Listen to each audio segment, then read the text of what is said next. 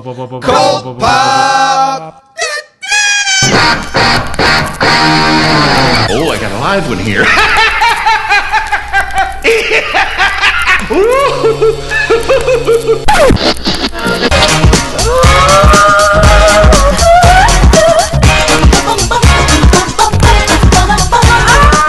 Hi guys, what's up to all our sidekicks and henchmen out there in the Geek Nation? You're listening to the Cult Pop Spoiler Alert live stream where we review this week's books. I'm your host, Johnny Destructo, aka JD, owner of Johnny Destructo's Hero Complex at 4327 Main Street in Philadelphia, PA.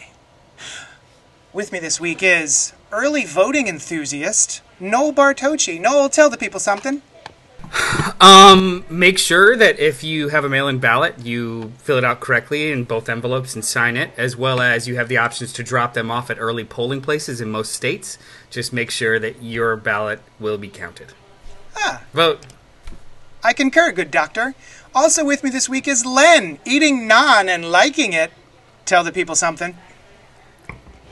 Hey everybody, if you want to have a really good time, turn on Netflix and watch Enola Holmes. It's delightful. Yeah. I haven't seen it yet. It's great. We'll watch it. We didn't watch that. Instead, we watched Before Sunset. Oh, for the movie club. Well, no, the second one. We're just watching them now. I thought the second one was after sunset. Before Sunrise, Before Sunset, Before Midnight. Okay. And they were done like 10 years apart, right? Or longer, right? Each one is 9 years apart. Yeah. I like that. The ability to do that kind of thing. You know, it's cool. Also with me this week is the itinerant Brian Lieb. B, tell people something. What should I tell you? Well, I didn't come up with a thing to say about me, and so I just said the itinerant, which is not even true. I'm at home. I'm not wandering around. But here we go. Let's rock and roll. All right. Like I said, we are here to discuss this past week's new comic releases. But first, we got correspondence. Now, before I read, people who be watching and listening to it doesn't matter what you do. He's going to do something. Len, I'm just going to tell you that was extremely painful. And if you're going to do that, go into another room. I backed away. It's so loud. It hurt me so much. Anywhoomst, gentlemen, in the chat, I'm getting ready to read an email. Will one of you please get the comment and put it at the bottom of our chat so that I can find it when it's time? Let's see. The email is somewhere in my many tabs. Here we go. Christopher St. Saucy, good night. Wrote in after the show started last week, so we didn't get to it. Here is last week's email. King in Black, too many issues. So, I picked up the first issue of Ten of Swords the other day. Because on the cover it says that there are 22 issues in the crossover event. I love that I am going in knowing how many issues it is. That's a pretty good point. King in Black has 15 issues in this month's previews alone. That is too many issues. Chris St. Saucy, good night. Also, JD, what first printings of issues of the current Thor run do you have? I will have to get back to that later. I did not see that question until just this second. Do you guys also like it that you can see that it is a 22-parter? I mean, it's cool. But to be fair, we've seen that before. We've seen some miniseries that have started off one of 6, and then somewhere around the second or third one, all of a sudden it magically turns to the final issue. So, sometimes that number doesn't mean anything. You know what? I almost feel like it, in a weird way, it doesn't matter. So, like, when it's like a 6-issue or 7-issue event, you know that there's going to be like 25 extra little things that you could jump on if you want to, but it's just the 6. And if you're enjoying it, you'll do it. But if, like with this X-Men thing, 22 all disparate series, I actually think that turns me off. And I don't know why. Yeah. It kind of turns me away. I don't know why. Like, I know that they're all part of one whole story. However, there's no spine to the event. It's just all jumping back and forth to a bunch of series I don't read. And maybe it's the completionist in me that doesn't want to adopt that. Maybe it's the fact that I don't want to have to like jump in and learn new names every time. I don't know. Maybe it won't read that way, but either way, it's 10 creative teams now too. So it's that kind of later. I'll read it later. Maybe. I don't know. Yeah, I don't mind necessarily the idea, like the concept, but the amount of issues is daunting, for that one. When it's like you guys remember last week, before I even opened the book, I was like, 1 of 22. Ugh, that's a lot. And like Noel said, like it's not little, in everything there's little tie-ins, but these are all integral parts of the story, or at least so they claim. And I think it kind of shows up in this week's issue, which we'll get to, where it didn't quite feel like a seamless story transition from the last issue, I thought. But yeah, so I think it's more the number of issues in this case. I almost wish we were starting with that one first, because that seems like a perfect segue into that book. Because I disagree with you entirely about the seamless transition. You know what? Actually, I am going to disagree with myself. As I was talking about it, I remembered that I felt that in the first 2 pages, and then as it got on, I was like, "Oh, right, that's what happened to Apocalypse," or whatever. Plot-wise, it was a seamless transition, but in terms of like the books, it wasn't a seamless transition. Right. It felt like a jump. It was so. What I think what they're trying. You know what? We'll save it for the review. Okay. Save it for the review. I like Christopher St. Saucy Goodnight said, "You owe me money for my TV speakers, Len." Yeah, I saw that. And Robert Monroe on YouTube is saying 22 times $1, too much damn money. Oh, I Who's think that's paying a blank. $1? No. I think that's a blank. Times blank 99. So $2.99, $3.99, Oh, $4.99. X .99. Yeah. I see. I was like, how's he getting these books for $1? Yeah, are you paying for your bootlegs? What's wrong with you? He's got the hookup. Yeah, because they're not $1. We have another email, which is in the messenger. Here we go. So, Homer Sexual, who's been with us for a very long time, his first line tickles me because it says, "I am sorry. I am not sure what email to send to." Hey guys, cultpopgo@gmail.com. We mention it every single show. Cultpopgo@gmail.com is where you can send your emails for this here live event. Anyway, he goes on, "I'd like to say I really enjoyed the book club of Neil Gaiman's Eternals. Gaiman is a creator who is a victim of his own success, overpraised, and infallible to any criticism. What other creatives do you think have fallen victim to this? J. Scott Campbell, Todd McFarlane, and Jim Lee immediately come to mind, but I would also include Bendis, whose Legion book is the worst thing still on my pull list. Thoughts?" I disagree.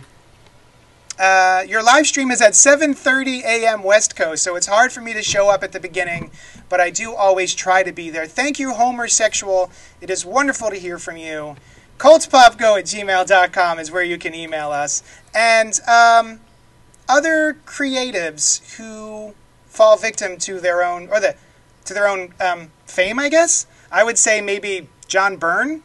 What are we talking about with that exactly? Like, do we mean people that are so famous that now the things that they do don't live up to their previous works, but they're still decent? Or, like, what's the question, do we think? I'll also like to jump on that. Like that, I'm going to question your question. Okay. I think it's.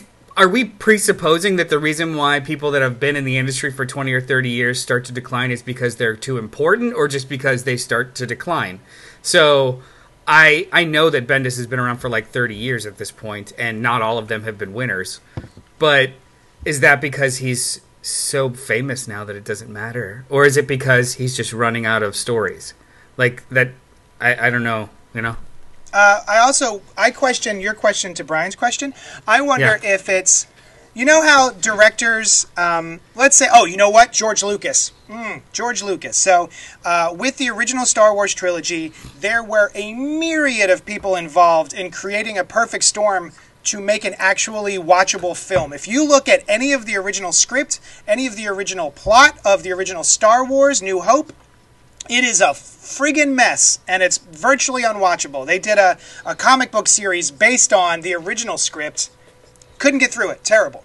But there were so many people, so many checks and balances before the final product got out that it made something good, which is not always the case. Too many cooks in the kitchen, right? But I wonder if maybe because these people get so high up that the editors feel like they don't have to edit anymore, they don't have to give them any sort of checks and balances, and this whatever they pump out is what hits the final page. And I wonder if maybe that has something to do with it.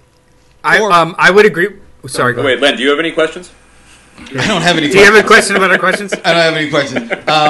It does show that me and JD may be Eternals because we seem to be thinking with a unimind because we both were thinking about John Byrne and we both went to directors as a way of kind of like offering up an example for this. I think George Lucas is it's a perfect one because just like you said, JD, he had all those checks and balances in place for Star Wars: A New Hope. You can see what happens absent those checks and balances with the prequels. You know what I mean? So it's right there on the surface.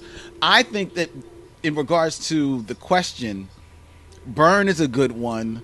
I read the question more as you've become so famous that you're almost above your criticism, and despite the criticism, you are just going to keep doing your stuff because, you know, there's enough people who think your ish don't stink.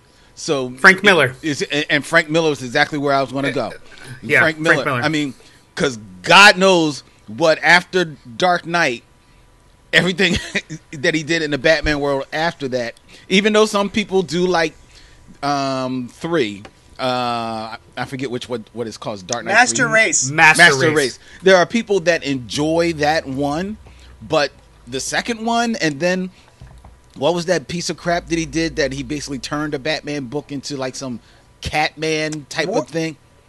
It wasn't War on Terror. It was something like Holy that. Terror. Holy Terror. The Holy Terror. Yeah, like Frank Miller is definitely the first one that comes to I didn't my see mind. it. I didn't read it. I wouldn't say Bendis because I find that as much work as Bendis is, and there are hits and misses, I find that at least in reading his interviews that Bendis is for the most part open about his failures. And Yeah, he does. There's the difference.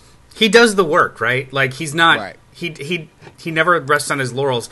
But you're right. Like I think JD's really right too. Like with the idea of when you have that much clout or that much namesake, you do get away with a lot more. So if you think about like Bendis' last year or two at Marvel, he had written literally every character at that point.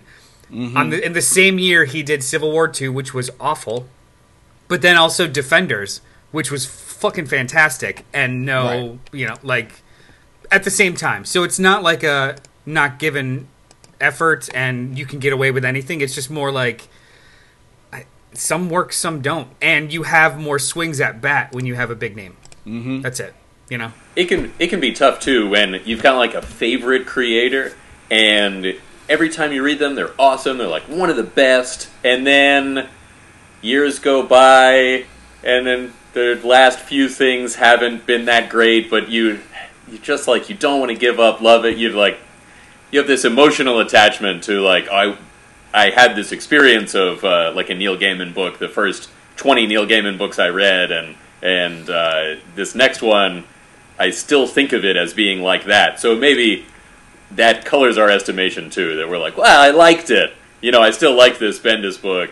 It maybe reminded me of the older stuff, but are it's you not saying as good. we give it credence? Like we give a let nostalgia kind of like color something that is bad. Like it's not bad, it could be better. Right, or even if it's not bad, but just not, it's like, when I really think about it, I haven't enjoyed the last 10 stories that I've read from this guy as much as I expect to out of this guy. Well, maybe he's not as good, but sometimes we don't follow through that thought process, or we don't want to, You know who's kind of gone down in favor, I guess. Not really. It's. I mean, I still like the writer. But Jeff Johns. So right before he disappeared, when he was doing the Justice League and all the stuff for New 52, and then disappeared when he got the job for like movie creative, everything started to just kind of like diminish and be late and fall away, and then he disappeared from comics for like 2 years altogether. That last output wasn't a bang, it was like a whimper. So even though I really like Doomsday Clock, it doesn't feel like he has the same, you know, like marquee pull to a book, which is, I mean, we're going to talk about one next, so maybe I'm wrong, but still, like, it used to be like, oh, Jeff Johns is doing a random character, I'm in. Yeah, well, sign me up for 3 of them. He was like now the premier DC writer for a while. Like he was like the steering the ship, you know. Yeah, he just kind of faded away. I still love Jeff Johns. Every time I read a Jeff too. Johns book, I'm reminded, oh, I love Jeff Johns. I do too, but did you read his Justice League run before he disappeared? Because you wouldn't feel that way necessarily. What storyline was that? The Jim Lee stuff all the way through the Darkseid War. Like there was a couple of little like tinks of like pretty cool. Like the Darkseid War itself was pretty cool, but everything in between was just edgelord awful, and it just wasn't very good. But you know, you don't remember that. You think about all the big stuff that he's fantastic.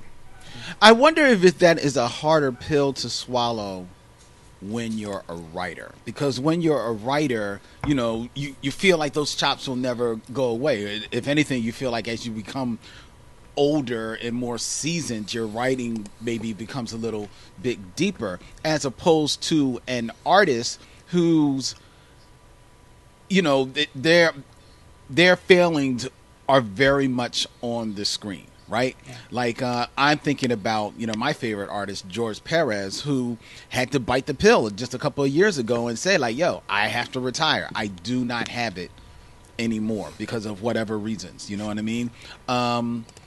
I just wonder if that's a harder pill to swallow. And the other thing I was going to say is, like, the letter referenced Todd McFarlane. I don't know if I would throw Todd McFarlane in there. He definitely is, you know, a cocky motherfucker. But I don't he's know no Rob Liefeld. Exactly. And it's not like he's out here still thinking that his ish don't stink. I mean, yeah, he knows that if he draws a poster, it's going to sell because it's, you know, it's McFarlane art. But that's the same thing. The same thing could be said of Joe Quesada. Joe Quesada knows if he draws a cover, it's going to sell it. You know what I mean? But he's not out here trying to take, you know, say that he's like that dude anymore. I don't think anyway. I will say in defense of Todd McFarlane, very recently on social media, I came across like I think it was a video about his action figures, or like he was showing off a mold of a new DC action figure coming out, and he was describing it like a 14-year-old boy playing with a model. And it was the most adorable thing in the world. I was just like, aw. Like, it made me like him more. I was just like, oh, it's not fully painted yet, but you could totally see that this is going to be like the thing. And he was like showing at the camera. And he was so excited. Yeah, his action figures are good, too. He makes some good action figures. It made me very excited. I was just like, that's right. These guys are fans. They've always been fans. Yeah. This is awesome. Like, you get those moments. Yeah. One other tiny little tidbit about Todd, which I really like, is that he is out there making little videos to teach kids how to draw. Yes, I did see that. I'm not sure who's holding the camera, if it's his wife or whatever, but he's there with his big tablet, and he's there, and they do close-ups, and he's like, here's how you draw an eyeball, here's how you draw a hand, here's how you do hair. Digitally, here's, you know, if you do a trick here, and he makes all these noises like I do when he's drawing. Like he's just constantly making sound effects and onomatopoeia while drawing, and you can feel the sort of passion he has for what he's doing, and just the fact that he's sharing it with people, I think is really kind of sweet. Paying it forward, which is actually what you want with, you know, your comic creators, man. Back in the day, I was actually reading an article about somebody. No, it wasn't an article. I was listening to a YouTube chat between these two older creatives, and they were talking about back in their day, one of the ways of breaking into the business, especially if you are a writer, was by kind of like developing a relationship with the editors as such through writing in the letter pages, and you become like someone they see in the letter pages. And next thing you know, when you send in an idea for a story, they give you a little bit more credence. That's going away anymore. But they were saying that was their way, those editors' way of paying it forward. You know what I'm saying? And that's exactly what Todd McFarlane was doing with those little videos. I was going to say, like, with the advent of live streaming and YouTube and Twitch and stuff, there's a lot of creators now that have, like, little shows like this and stuff where they engage with their audiences and then just kind of, like, pull them in. I think Ed Pisker's got a show, and Joe Quesada and Dan Panosian do like a drink and draw where they talk with the audience the whole time while they just live stream them drinking and drawing. Like things like that where even though the letters pages are all but gone, they're still around, but only so many books kind of like keep them going. It's almost been replaced by these digital options where people can just engage directly, which is pretty cool. Very true. Samuel David says, Spawn is just boring, and then what else? Oh yeah, toys. He also teamed up with Robert Kirkman for The Haunt. That was good for a little bit. Yeah. Listen, his Spider-Man with David Michelini is my all-time favorite era of Spider-Man. It hit me at exactly the right time in my reading in the comic book realm. And I still love it. I'll still flip through it. I'll still read them every so often. I don't know if it's all nostalgia, but I just absolutely love that time period in Spider-Man history. So he'll always be one of my favorites, if only because of that. All right, it's time to move on to the books. Let's move on to Three Jokers. Oh, shoot. In the notes it said Three Jokers number 1. That's a lie. It's Three Jokers number 2. Put that up on the screen. There we go.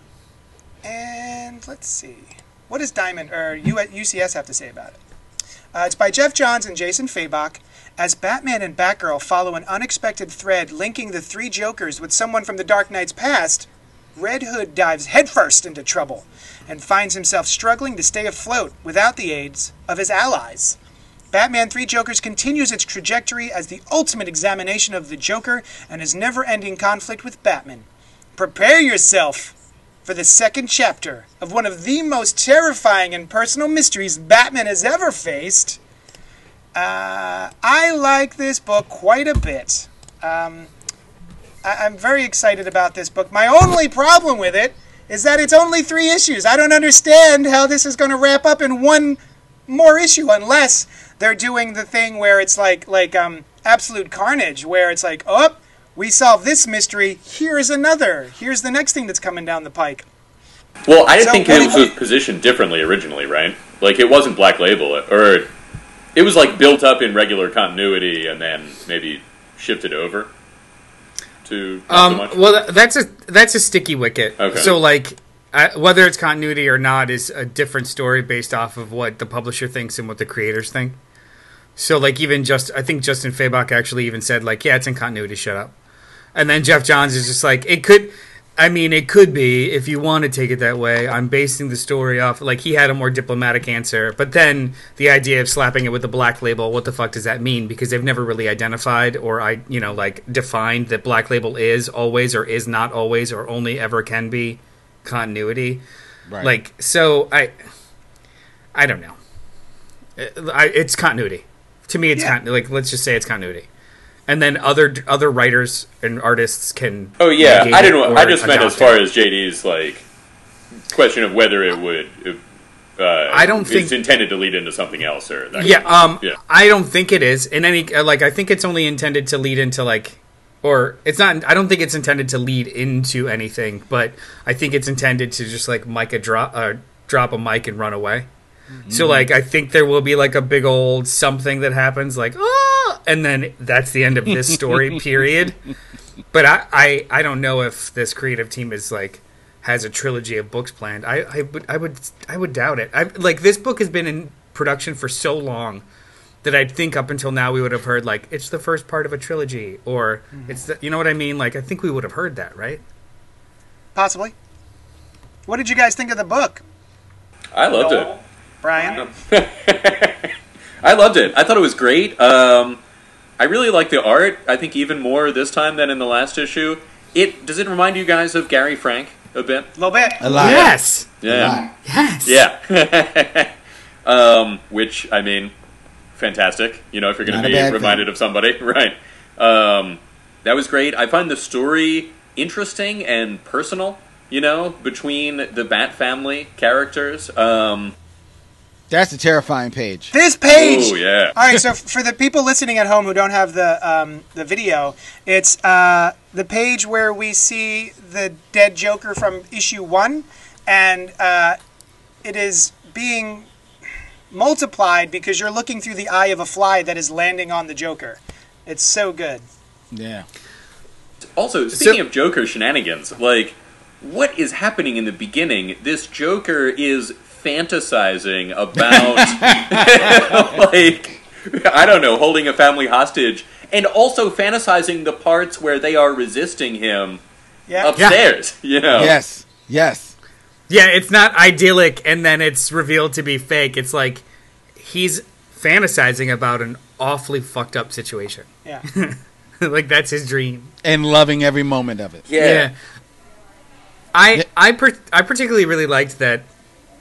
So when they introduced the whole idea of 3 Jokers and what does that mean and blah blah blah, I like that as we get deeper into this mystery, there's nothing supernatural about it. There's nothing Yeah.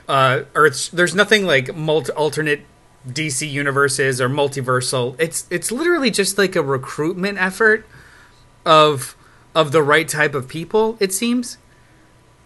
Like, did anybody else get that impression? Like, Oh, they did not really absolutely. say it. I mean, Yeah, they're trying to turn the Red Hood into a new Joker. yeah, like it's the idea of like over the course of the last couple of decades, there have been 3 individuals who fit this profile, and they just kind of keep creating new Jokers in a way. Like, Now, it's Do insane. you guys feel that undermines the character at all that we've been reading for this entire time? Do you think that it sort of lessens the character, that it's not one guy this entire experience, or do you like that there's multiple Jokers? I'll tell you, it's certainly an interesting concept that also can be done away with at any time. You know, anytime they want, one of them is the real Joker, and it was all his. You know, I mean, we've already started whittling down 3 to 2. So. right? Right. Exactly. Unless that was the original one, unlikely. And I think it only in regards to flying in the face of anything, it only flies in the face of maybe 2 other writers' work. So I think it was Grant Morrison had that whole story in his Batman run. It was like a prose story of the Joker is always different because he's has multiple personalities. That was cool. That So was a cool story. like that was a whole different, like, other writers have tried to approach the fact that he's always different in different eras, and that was Grant Morrison's version. And then I think it was Scott Snyder that did the whole kind of like mystical metal Dionysian that had like allowed him to regenerate and kind of Yeah. become anew every era. You know, like he would die, but not really, kind of shit. Right. Right. He Yeah, did die This his flies first in the appearance. face of those. As far as I don't think it. You know, first of all, I enjoy it, and I Yeah. like that aspect of it because to me, it's funny how much we were talking about. Oh, JD's got to mute his mic because his mic is spilling over It's into like the a show. boisterous party. Yes, I was. Are you back on? Can you hear us, JD? Yes. Yeah, we were saying we had to stop talking because your mic wasn't muted, so it was spilling over into the show. So no, it's fine. It's fine, dog. It's fine. You're editing it. So anyway, no, what I enjoy is it's funny. A-okay. We were talking about Jeff Johns and how he maybe has lost a step or two.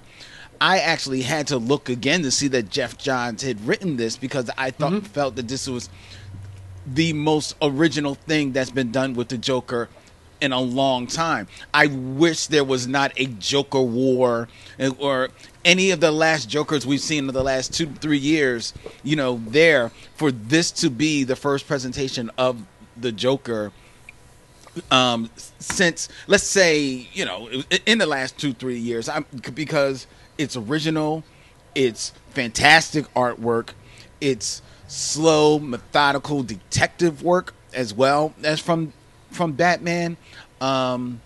You see him teaming up with two people that you don't really see him teaming up with too much anymore, to this extent, Jason and Barbara. And you see them presented in ways that you don't often see them. Now, I will say I don't like the little moment that happens between Jason and Barbara, even though it is just a moment. I don't like it because I felt that I don't think that was true to her, Barbara Gordon's character, and so that's a misstep of Jeff's. But short of that, I think this book is, and I don't like that we have another scene of the Wayne's murders. I'm like, enough. Can we go one special Batman book without? I think we saw it in issue 1. Like, we don't need to see it in issue 2 as well. Every issue. I think it's important for what's about to happen, though, with the guy. Joe Chill. Yeah, with Joe Chill. Yeah, I'm thinking that's why they put that in. Also, I'm did also you guys gonna notice disagree his with number, his prison number?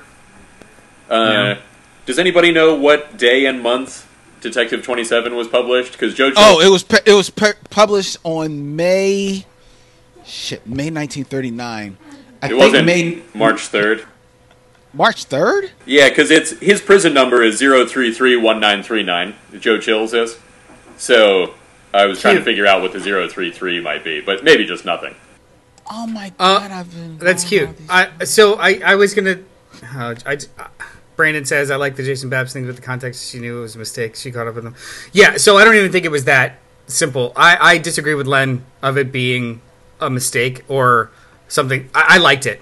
Yeah. Because the mentality and the relationship that victims, especially victims of the same perpetrator, often have is a very complicated one and a very complex one. Mm-hmm. So her wanting to, like, I read it as her wanting to be one with him because she can only she understands what he's going through more than anyone else in the world, and miscalculating that, and then immediately knowing that it wasn't the right move, like you would when you're facing somebody that, when you're face to face with somebody that's completely vulnerable that only you understand. Yeah, an emotional outburst of some sorts, and in this one it was affectionate. It wasn't like a full on, it was like a quick, not sure how to react right here, but I know I want to be closer to you. And I really thought that was great. Yeah, but I don't see her making that miscalculation. I see him making that miscalculation. I see Jason. I don't see Barbara making that miscalculation. I just didn't believe it for her. In lieu of what happened the last issue where he murdered someone, sure. In the understanding of, like, the scene, I kind of went with it. Yeah, it didn't bother me. It doesn't bother me that Babs is the one who did it. You can feel the connection between the two of them and what's happening, and I think that the scene leads them in that direction, and it doesn't bother me. I wasn't like, what are they doing? Oh my God! You feel the connection because everybody draws every man Robin that looks like Dick Grayson. So that's why you feel the connection. Yeah, you're not Dick. You thought it was Dick. I kind of want him to look different. Damn it! Like, that was really. I miss the red hair. Give him red hair. Yeah. I didn't want him to have red hair. I wanted his face to be more messed up from a crowbar, even despite them having a mask on it. He could have had like a more of a true broken nose and not just a Band-Aid over. Maybe give him a scar. I was surprised that mask broke that easily, though. Like, this is his Red Hood easily? helmet. Like, I mean, he gets hit by a crowbar a couple of times. This is his, like, Red Hood helmet. I thought it would protect him. That's true. It wasn't Thor's hammer that hit him. Right. It was a crowbar. You gotta expect that he's been hit with, things of a similar mass before. That's a good point. 1, 2, 3, 4, 5, 6, 7, and then it fades to red. There was more than once or twice. Yeah. Like, but the first one cracks it. No, it doesn't. Like, the third one cracks it. I thought the first one cracked it. It's fine, guys. Listen, no, the one he ordered it from Wish. He thought he would try a new mask. It didn't work out. Count the strokes. Hey, do you guys think this is? You're right. Do you guys think this is going to end with Jason Todd becoming a new Joker? I hope not. I hope very not, much too. wanted to. Oh, You do? I wanted to. Oh, really? I want something new for Jason. I'm not sure I want him to be the Joker. Although I did think, while I was reading this, I thought back to last issue, and I thought, had they done the thing where he, in the 80s, or 80s, I guess, where he became the Joker's Robin back then, Oh, you remember my he God. offered? That would possibly have been very interesting. But I don't want that to happen now. I mean, his character is very different. Yeah. I gotta say, in issue 1, where Joker is laughing and bragging about how Jason Todd, when he was beating him to death, begged him for his life and promised that he would be his Robin. Mm-hmm. That hit me in such a way, like that hurt. Like what a bit of dialogue, and just to be able to imagine that child begging for his life, it gave that scene even more reprehensible context, and like a difficulty for me. It was just woof, brutal. This book is great. I really am enjoying it. That's, again, I just wish there was going to be like maybe 6 issues. 6 issues would be fine. I'm good with 3. I'm good with 3 55-page issues. Yeah, it's about Alright. a 6-issue. It's a 6-issue miniseries, just 3 double sizes. So it wasn't New Frontier like 6 double sized, and then something else was like Last Night on Earth was 3 double sized. I think he can pull it off. Okay. It already seems like, even though it just started, it already seems like it's circling the end with this me too. last little reveal. I think it's going to be all right. Carol K says, I'm probably the youngest person here. I'm only 14. Oh, hi. Welcome. Sorry for all the foul language. In case Earmuffs. you hadn't heard those words before, somehow. Yeah. But yeah, are you guys enjoying Three Jokers? Let us know. Feel free to let us know in the comments. Next up is a different book. It's called, Joker Warzone #1. I'm sorry, Joker Warzone or Joker Warzone? Joker Warzone. Joker Warzone. All right, cool. Batman the Joker Warzone, Joker actually. Warzone. Yeah, Number Batman the 1. Joker Warzone. It is a one-shot anthology by a bunch of creatives, and there it is. Nice cover by, looks like Ben Oliver. A dangerous collection of stories from the Gotham War Zone. And let's see, what did they say about it? Here we And go. it is 13 plus. It says on the cover here, so everybody So in the Carol's audience good? can check this out. Carol's good. Gotham City is a battleground as the Joker takes over the Wayne fortune and wages a street war against the Dark Knight and his allies. Enter the War Zone with short stories featuring characters like Cassandra Cain, Stephanie Brown, and Luke Fox, and see how they're fighting back in a city under siege. Also, the brutal fall debut of the mysterious new anti-hero known as Clown Hunter. Oh, the brutal full debut. I'm like, this is not his debut, guys. He's been around for several issues. So again, this is a anthology by a bunch of different creatives. What did you like? And if you did like it, did you have a favorite? Brian. Well, JD, I have to come clean. I only read the first 2 of them. I hope that your shock is not going to prevent the show from continuing. But We're done. they were fine. I definitely felt like, I mean, I didn't read the description of it beforehand, but I was like, oh yeah, these are like little tie-ins to things that I don't fully know what is happening about, but I kind of have an idea. I know that Catwoman stole the money for one thing, but I didn't know the Foxes got a hold of it or what the conflict is about that. I mean, it was fine. These are 2 passable stories set in the Joker War era of Batman. This first one that we're looking at on screen by Gilliam March, I really like the back and forth. Well, I guess it's not a back and forth. It's it's just the Joker talking at Bane the entire time, who is strung up after Tom King's run, and Joker didn't enjoy that run either. It turns out, so I like that as well. I'm with the Joker on this one. That was terrible, and I'm curious to see I liked moving it. forward. So what did you think of the book? Noel, did you read all of them? Yeah, I read the whole thing. I also read Tom King's run, and all in all, it wasn't bad. So all of these were pretty strong. The two middle ones were, I guess, the weakest. The Cassandra Cain and Stephanie Brown one with art by David LaFuente. Mm-hmm. Yeah. I love his art, but it sticks out like a sore thumb in this book.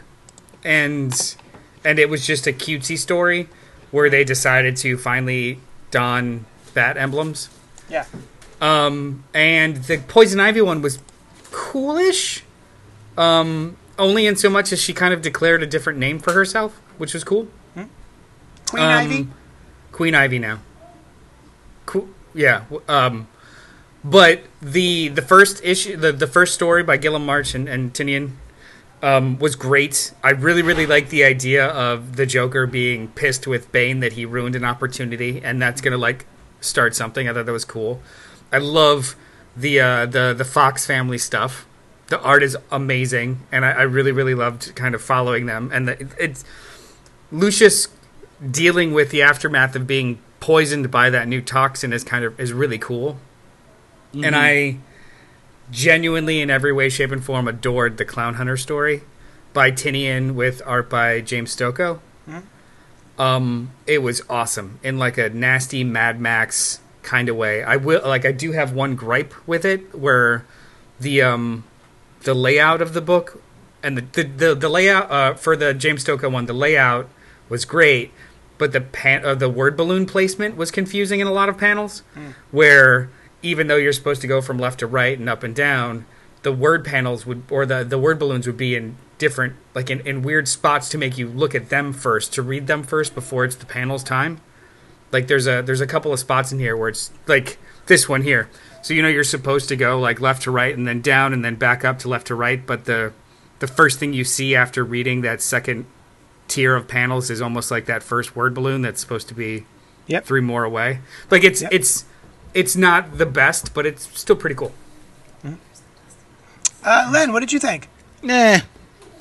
I mean, I thought that for the most part, this was, again, just a book of inconsequential stuff. I mean, okay, the Stephanie and the other chick. They Cassandra, yeah, they get the bat symbols. Okay, that could have literally happened in 2 pages of another book, or the main story. Bane and Joker is an interesting conversation. It's kind of cool, and maybe it sets up something going forward. But outside of looking at Gilliam March's art, which is always pleasing to the eye, I could have done without it. I thought it was interesting. I actually like that most in this book. And when I was using it to do this one last week, I put it down there. Catching up with the foxes, that was cool. I did appreciate that. And considering that was written by John Ridley, who is scheduled to be doing a Batman book in the new year, so that was kind of cool. And I think he's supposed to be picking up on some of the plot threads that he sets in here. So that was interesting to me for that. And the art, like Noel said on that story, is phenomenal. Oliver Coipel? Olivier Coipel? Olivier Coipel, that's how I say it. Olivier Coipel is very reminiscent of it's got like a little hitch in him in this story, as well as a little going way back, this artist Larry Stroman. He used to do Alien Legion way back in the day. It was reminiscent of that to me, but it was definitely enjoyable. So that was okay, but at the end of the day, would I myself look to pay $6.99 for this and this be a book that I would cherish? Like, nah, I wouldn't. And sometimes you got to think with your dollars. The price of this book is stupid. This is a $6.99 book. The previous book, Three Jokers, $6.99, felt worth it. Yes. This does not. This is not a. Do not do this, DC. Knock it the f off. Yeah, this is like $6.99 for like a little anthology. What's it got? Four stories? 5 maybe? Yeah, that's the thing. It's only 4 stories. Get out of here. What was the Cybernetic special? You guys remember that summer Cybernetic special that came out this summer? Oh yeah, I remember that. Whatever price that was, that's what this should be. And I don't think that was $6.99.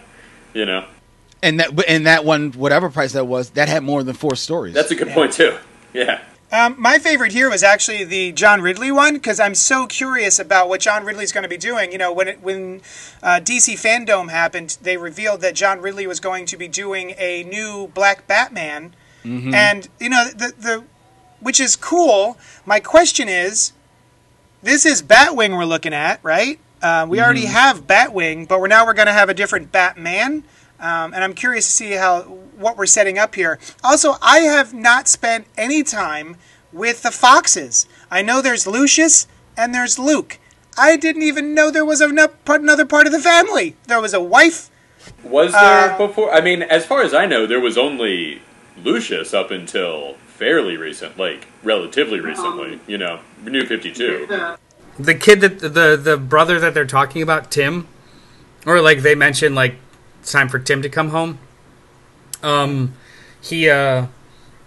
Speculation went crazy. Like I think he premiered in like three something, Batman 300 something, and speculation for that issue went through the roof after this because everyone's assuming he's going to be an important character soon. Maybe he'll be. So he existed. He was just obscure. Brandon says one of his daughters dated Tim in Red Robin. Also, I was thinking the same thing, Brian. The Cybernetic special, Brandon says, was $9.99. Was it? Oh, man. All right, no, I take it back. I didn't want to say it because I wasn't 100% sure, but I was like, I thought it was, all right, this should not have been $9.99, obviously. Oh, Samuel David mentioned how cool this Batwing costume is, and I completely agree. That costume is fantastic. And that was a Judd Winnick thing. Like, Judd Winnick was the one that wrote that Batwing series before he left DC. Like the was it pre New 52? It was like post one of the crises. I think it was, yeah. Yeah, but this like style suit and Batwing becoming a permanent member of the Bat family. Yeah, it was around the Red Hood era, like under the Red Hood. Gotcha. All right. If this was prestige format, it wouldn't hurt so much. But it's just a normal, just an issue book. Yeah. Yeah. All right, let's move on. We're so many DC books. Dark Knight's Metal, Multiverses End, #1 by James Tynion IV with art by Juan Gideon. Gideon. Let's see. What does it say? What do they say? They say, Perpetua, mother of all existence, has culled all life and creation in the multiverse, condensing all beings to one planet, Earth Prime. In her quest for power and dominance, she rules absolutely and in totality, using her children, the Monitors and Anti-Monitors, as her heralds and destructors. But a group of heroes have band together across multiple worlds in a last-ditch effort to stop her from destroying all of existence. Owlman, President Superman, Iris West, Captain Carrot, Guy Gardner, and others, have chosen to make their final stand in a battle they're destined to lose. Well, why am I reading this? I wish I'd known ahead of time that they were destined to lose. I wouldn't have bothered. That being said, I'm a sucker for multiversal teams coming together. I like Captain Carrot. I haven't seen him in a long time. Yes, Captain Carrot. Take it away, Len. Oh, thank you. Despite my usual impulses, I found myself kind of enjoying this comic book. After that, I want to buy 2 more.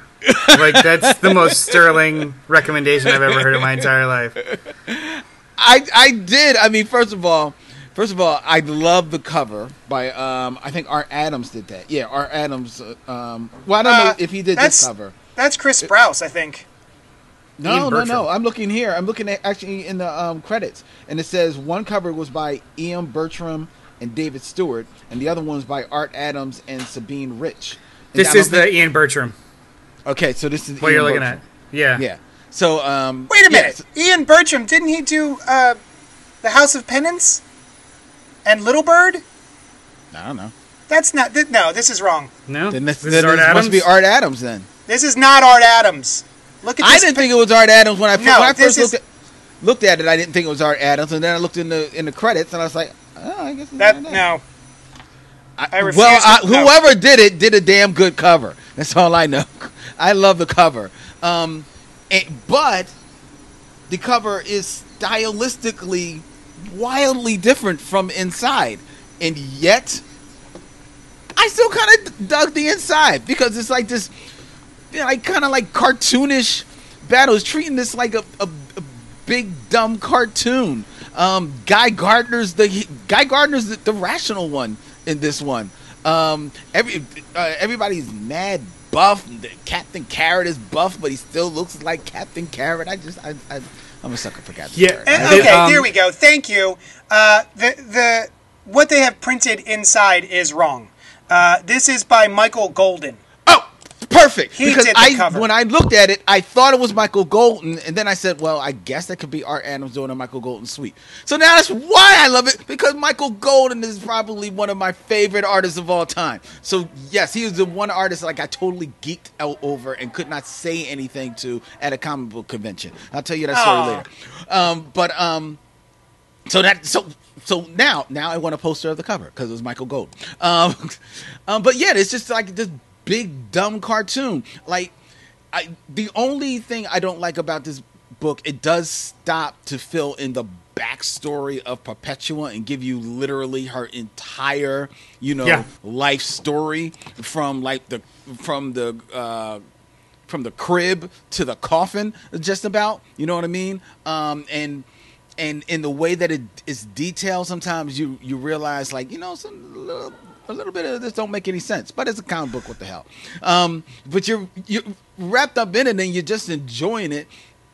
Owlman, now after the DC Animated Universe movie of the Justice League versus the Crime Syndicate, I can't remember what it was called, but after that one where James Wood played Owlman, every time I see Crisis on Two Owlman, Earths. I hear James Wood. That's right, right. That's my favorite one. What a surprisingly good voice for Owlman. Like, unexpected Exactly. and awesome. Yeah. Well, I mean, he's a villain in real life. So Very true. Very true. So now, when I see Owlman, I don't even care what iteration of it is. I hear James Wood. So now I'm reading him, James Wood. And so in my mind, this is James Wood talking to Phil Lamar's Green Lantern, and I'm in heaven because it's just a big dumb cartoon, and it's Mel Blanc being Captain Carrot.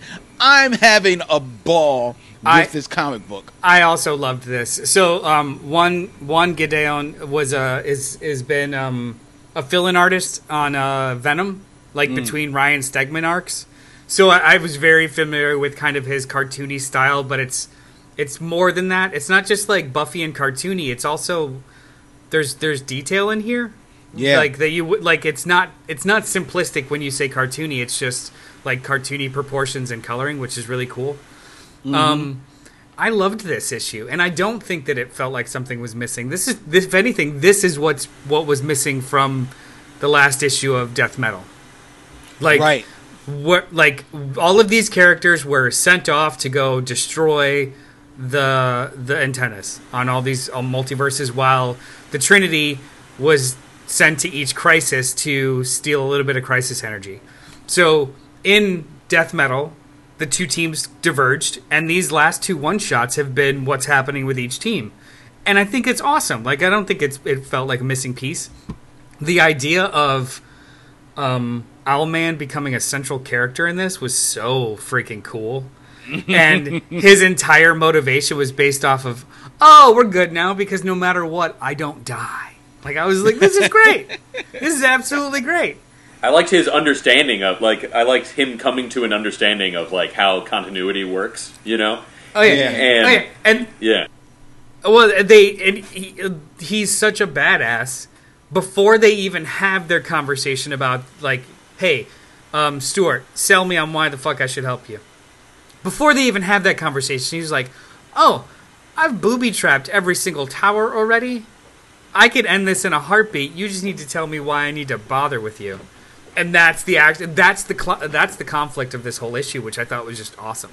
Yeah, I liked the conclusion that he comes to too, where so I similarly really liked this issue, and I thought it was a great point for a kind of recap of what is happening. It's in a tie-in book, and I liked getting that kind of overarching backstory, some of which I already knew, but it's just fun, and some of which was new, so that was helpful. But also, the one part about it that I thought was kind of dumb turned out to be the point of that and was cool. Where, Owlman, his thesis is like, I am the true dark reflection of Batman. Not all these other ones, which I thought was great use of that character. And then he says to, the I don't know who he is, the Batman, grown-up Batman in a Batman's baby's body. And the lanterns, I was like, so. And then Owlman points out, like, you are dumb and nobody will remember you. Everyone will come back to me. And, yeah, I thought it was great. I thought the whole story was great. And the emotion from Captain Carrot, surprising and cool. Really enjoyable issue. There is when we started reading Scott Snyder's Justice League run, and we were going back and forth, like, I was the only one that kind of stuck with it, but we jumped in and out. But those first handful of issues were so, like, intense and weird, and every, like, fourth or fifth issue, right when we thought, like, I'm dropping this book, James Tynion IV would write a fill-in issue, and it would be, like, about one villain or an explanation of a thing. And it was the best issue, and you kind of kept going, and that's exactly what this is. Mm-hmm. James Tynion IV comes in and cleans up or streamlines all of Scott Snyder's big weird ideas into something that's just like fun and simple.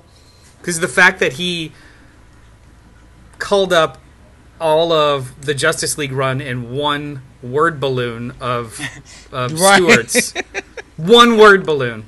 All of that crap about the totality and shit in one word balloon. I was just like, yeah, no, that's all of it. That's all of it right there. So Which I think it was needed. As someone who only dipped in and out of that Justice League run at whenever Noel would be like, it's dope. I didn't have a full grasp on it. And there was a couple of missing pieces. Then I was like, oh, here we go. All right, it's a nice little 2 pages. Here's what happened. Great, thanks. I have a question for you guys. The part of the recap you get to where you got Parallax, and it's talking about how Perpetua noticed, like, after the first crisis that there was a crack, and so she kind of instigates these other crises. Yeah.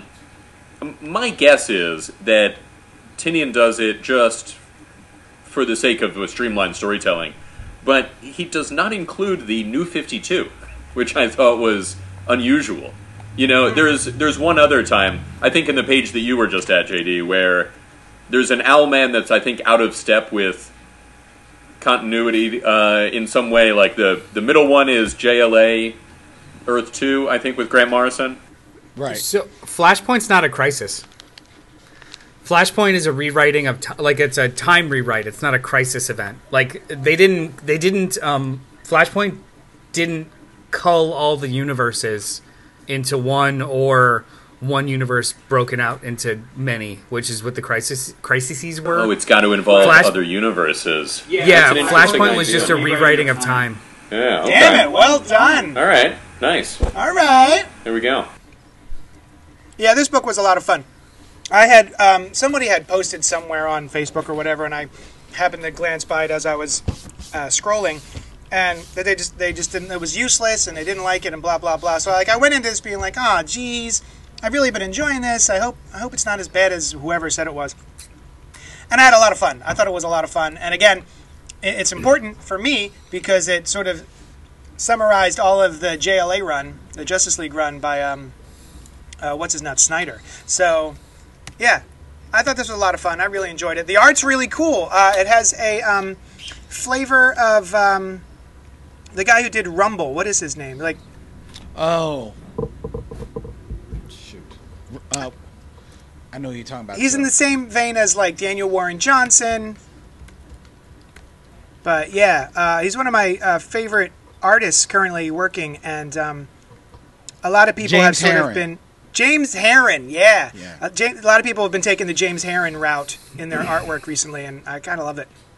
But anyway, yeah, this is a lot of fun. I think it's another good addition to the Dark Knight's Metal Death Metal run, which has no right being as fun as it is. I think. I'm enjoying this way more than Dark Knight's Metal, the original. Oh yeah, like night and day with the two of them. I want to check in with Todd Engel, who commented on Facebook.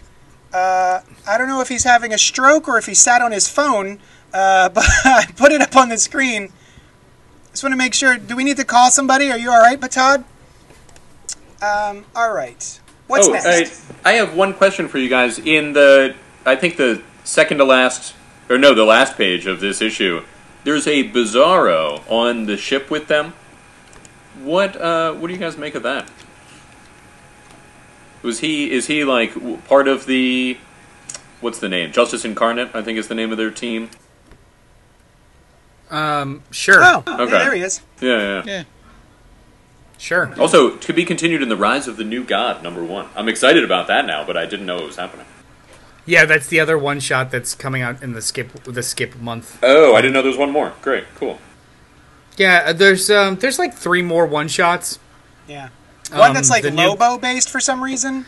Yeah, that's the only one that I want to just not read. And they even said that that's like an anthology. That's just like, it's filled with like what ifs of if Lobo was a part of XYZ kind of bullshit, which I think is stupid. All right. But that's only because I don't like Lobo. Alienated number 6 of 6, finally wrapping up this miniseries that I'm not sure if all of us on the show love it, but I know me and Noel do. Simon Spurrier, who is also writing the current run of Hellblazer, John Constantine, which has been canceled. So pick it up. The trade paperback is out now. Pick it up, and maybe they will continue writing my favorite book on the shelves right now. This is Alienated number 6 with art by Chris Wildgoose, reeling from the devastating effects of Chip's true powers. The Sams have a terrible choice to make. As they face off once and for all, Chip and the town of Tangletree hangs in the balance. I will say that this last issue wrapped up a little too quickly for me. Otherwise, this is a pretty fantastic miniseries that I highly recommend to everybody. Noel, why don't you tell us what you thought? It did wrap up. It wrapped up quickly, but I really, really liked the epilogue. So, like the climax, arguably too, the end of issue number 5 was the climax of the book. It just needed like a quick little resolution of that climax where the one character just went way too far. Like that was the climax, that all this shit happened and a lot of people died. The way that they dispatched the villain, because there's really no villains in this book, there's villains. It doesn't matter. The way that they dispatched the big bad was so obvious, but I was so into the book, I didn't see it. Yeah, like it was such a I'm sorry. school, obvious I did see comic-y it. thing. Well, I didn't, like, I knew something, but I didn't see it. Like, as soon as it just got bigger and bigger and bigger, I was just like, oh, are they in the oh. Yeah. Oh, nice, well done. Like, it was just paced out incredibly well. It wasn't like you fooled me. I was just so into it that I didn't bother trying to figure it out. Gotcha. You know? Yeah. This whole miniseries was just so amazing. Cy I Spurrier, love because this. of Hellblazer and because of Alienated specifically, it's a name I'm now going to remember and look for in the future. Brian, did you read this? No, I hope that with the earlier shock of me not finishing that Batman book, that me also not reading this, somehow we can continue. But Len. I'm sorry, I didn't read it. I did read Alienated. If I read any of the other books, I honestly didn't remember them, so I was a little lost in it. So I can't say whether or not I felt it wrapped up a little bit too quick or too pat for me or not. That being said, it read like an enjoyable book. I almost wish I hadn't read it because I was interested to catch up on it. It's fun visuals.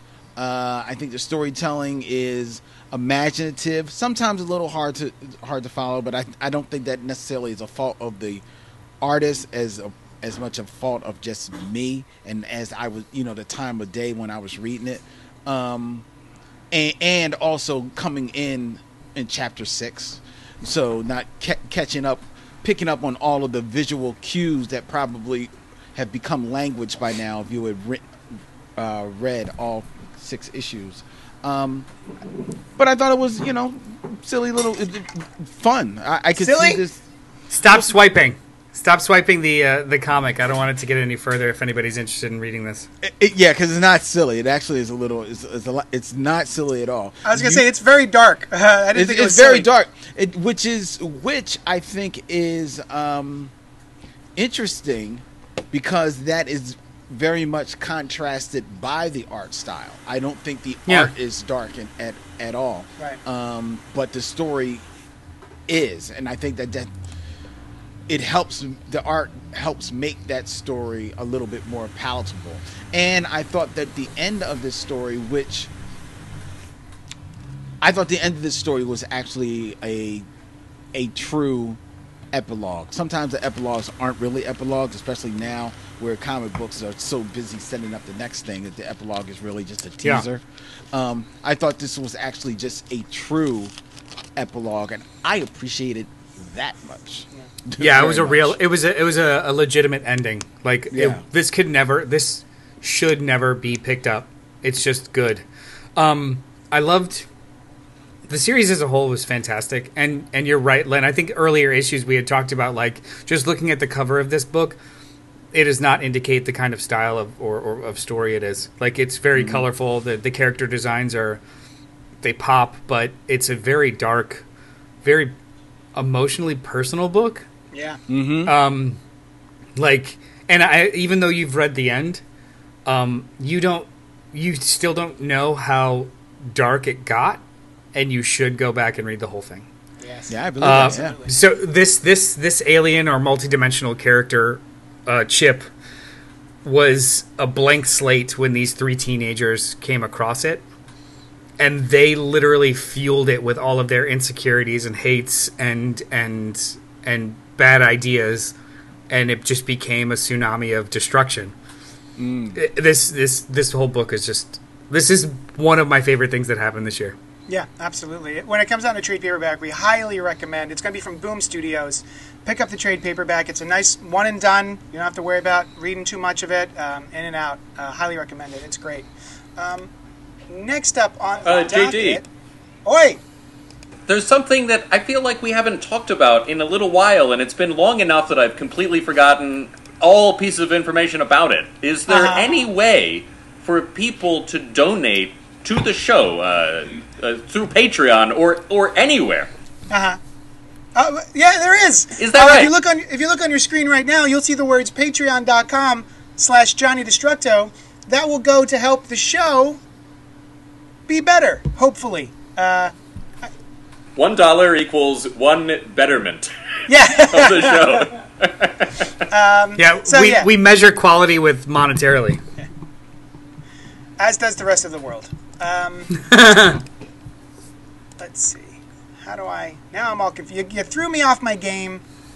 What's That the was next my book? secret intent. The next book is Department of Truth, #1, by James Tynion IV, with art by Martin Simmons. Cole Turner has studied conspiracy theories all his life, but he isn't prepared for what happens when he discovers that all of them are true.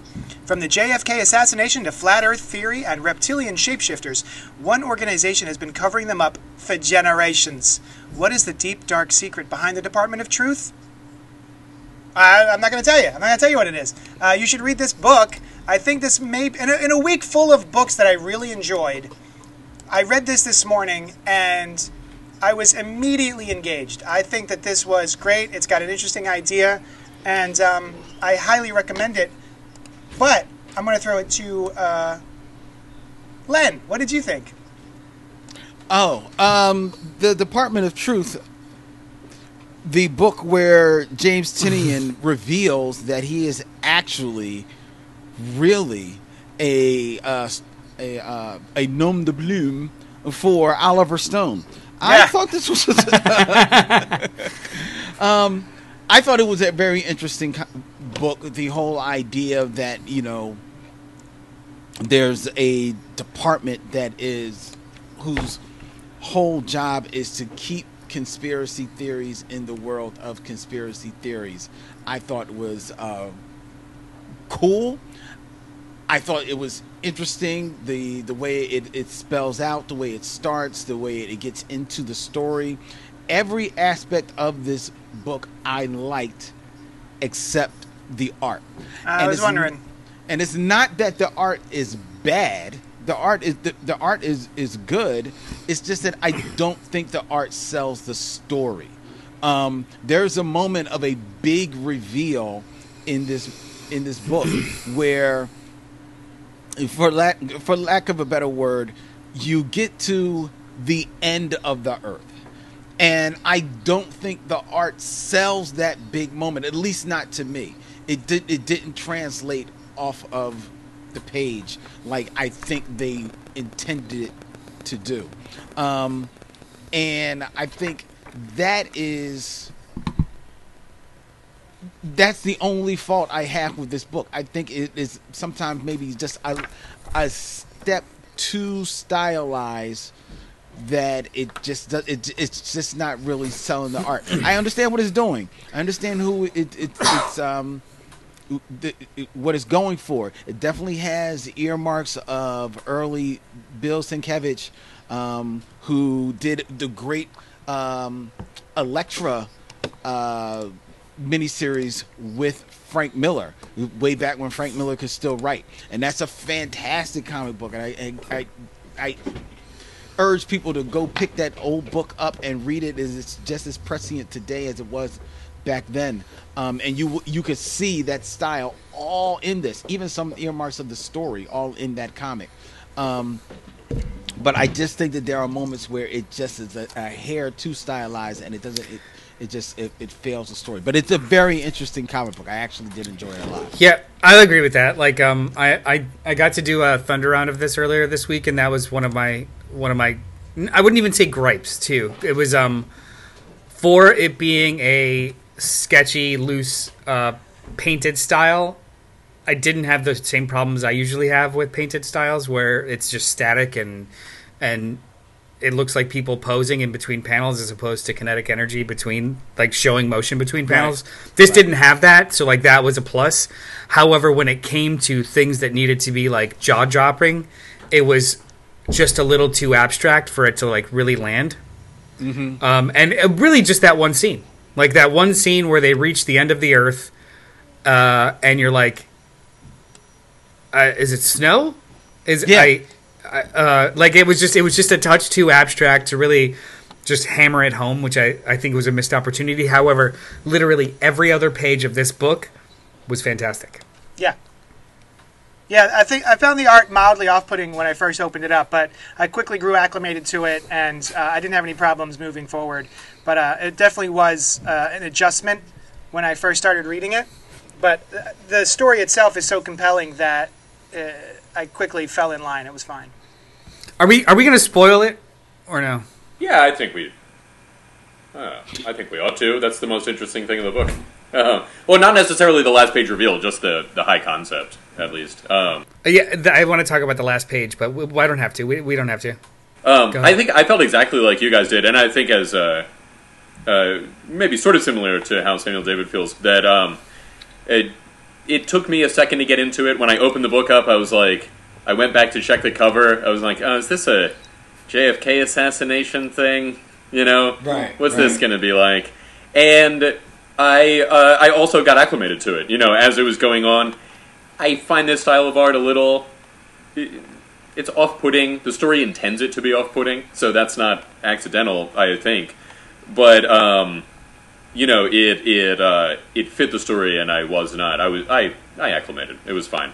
The ideas it presented in it were very cool, about how the more people believe in something, the more, like, you hit a point where then it exists. Mm-hmm. And that this is how the world operates. It's...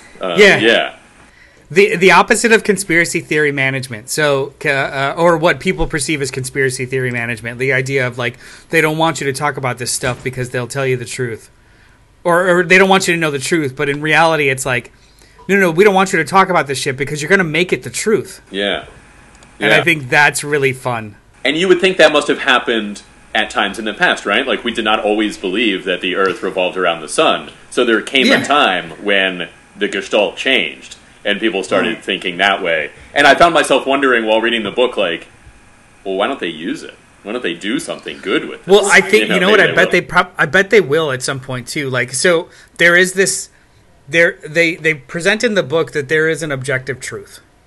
But any kind of, like, large swell against that objective truth creates a new truth, and that would cause it would cascade to multiple other things being true in retroactively, which is a huge clusterfuck, right? When it comes to science, religion, political, everything. So that makes me think that the reveal that we have at the end, I don't think that that's who they say that is. Oh, really? I think that you don't? No, I think a conspiracy theory brought that person back. Whoa! I didn't even consider that. That would be interesting. So it's not really the person, but it is really the person because a lot of people believe something about that person, and now they work for this Department of Truth. Wow. Which, just the idea of that makes me all super effing giddy about this series. This was awesome. That's interesting. I just don't think that this would go the world of that, because to me that dips into the mystical and supernatural, and I don't think that is where it's intended, because that thinking kind of aligns with some of the thinking in Fables, that comic book, and why the Jack of Fables was as powerful and as successful a character as he was, and why Jack was, you saw the character of Jack in so many different Fable stories. It was the whole idea of, because, you know, the world at large grew to, you know, be so fond of Jack and see Jack as this heroic character that he you know, thus became the hero of all these other stories. And this kind of mirrors that a little bit. So I just don't see them going that way. It will be interesting. I'm not knocking the theory. Oh, no. I just you mentioned you don't think it's mystical yet or supernatural, and I think it really is. The entire conceit that emotional groundswell or belief can make something, can create something. So, like, in this, it's the example of Flat Earth. Enough people in one location believed it to the point where they started to make it true. That is supernatural. That is mystical. So I didn't think that they were steering away from that with this book. Yeah, it sort of takes the element that I've seen in a lot of, like, stories or comics about gods, and gods are only as powerful as the amount of people who are praying to them and believe in them, and the only reason they exist. And, you know, certain gods disappear. I think in Jason Aaron's run, there were gods who were, like, disappearing because nobody prayed to them or believed in them anymore. And they took that, James Tynion took that and has expanded that to a, I guess maybe a more, I don't want to say real world aspect, but, you know, more... Well, like the world, as opposed to individual... I was going to say he applied it to a shitty subreddit. He applied that... Well, they mention also the Buddhist Tulpa here, which I had heard of, but I couldn't recall. But luckily they explained it right after, that it's like a thought form, you know, that people think things and then they are given reality. It also kind of reminded me of the magnetic pole shifting. You know how every so often, I mean on geological terms, every so often the magnetic poles switch? And so what's now north has been and will be again south, and it'll go back and forth. And it begins with, like, and I don't know how this part works, but like a part of a section of the earth growing that is the opposite way, and then it like takes over. I don't know how I don't know how that works, but it kind of reminded me. Wasn't that one of the weird pseudoscience explanations for shit on Lost? The fact that the island itself was a magnetic anomaly that had to do with the poles shifting. Yeah. So, like, time functioned differently there. everything functioned, like everything was very different inside of that little bubble. Sorry, at this point, all I remember is that there was a big, mean drain. Yes, that drain was not nice. I also like the idea of where, like, they say, once this is the case, it will have always been true. Yeah. Yeah. And that kind of, like, time thinking really delights me. Yeah, same. It's a great book. Tyler Reynolds says, is Tinian into magic like Alan Moore and Grant Morrison? This is very much magical thinking. I'm not sure. That's my knowledge. This is the third awesome Tinian thing. I didn't read the Clown Hunter story, but you loved it, Noel. And he wrote the Multiverse's End and this. This is a good week. Well, also, doesn't he do Something is Killing the Children, which I very much enjoy? Yes. Yeah, he's literally the most popular writer in comics right now. What? Yeah, we all like him. There's four. Batman is the people. best-selling comic. Batman is the best-selling comic and has been this last year. Something is Killing the Children increases in sales every subsequent issue, which is unheard of.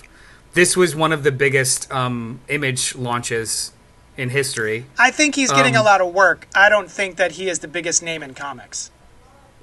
Numbers-wise, I think he's currently, right now, one of the biggest names in comics. I'm sorry, That's what I was talking about his actual name, but yeah. I don't think he's a household name. I don't think people know the name Brian Michael Bendis. People know Grant Morrison. I don't think a lot of people are going, James Tinian!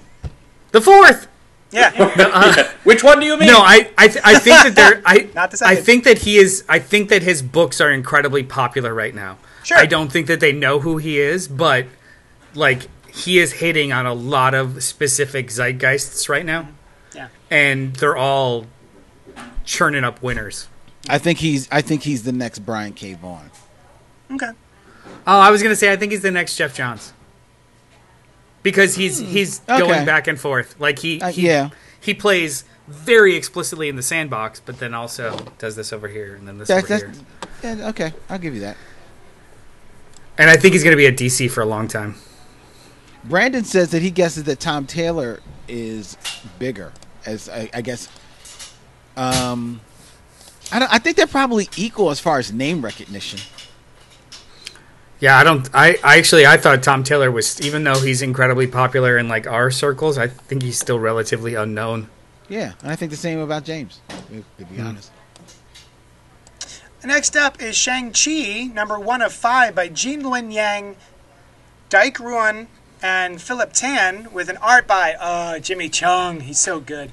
The Master returns. An ancient and evil secret society has stayed in hiding since the death of their leader, Zheng Zhu.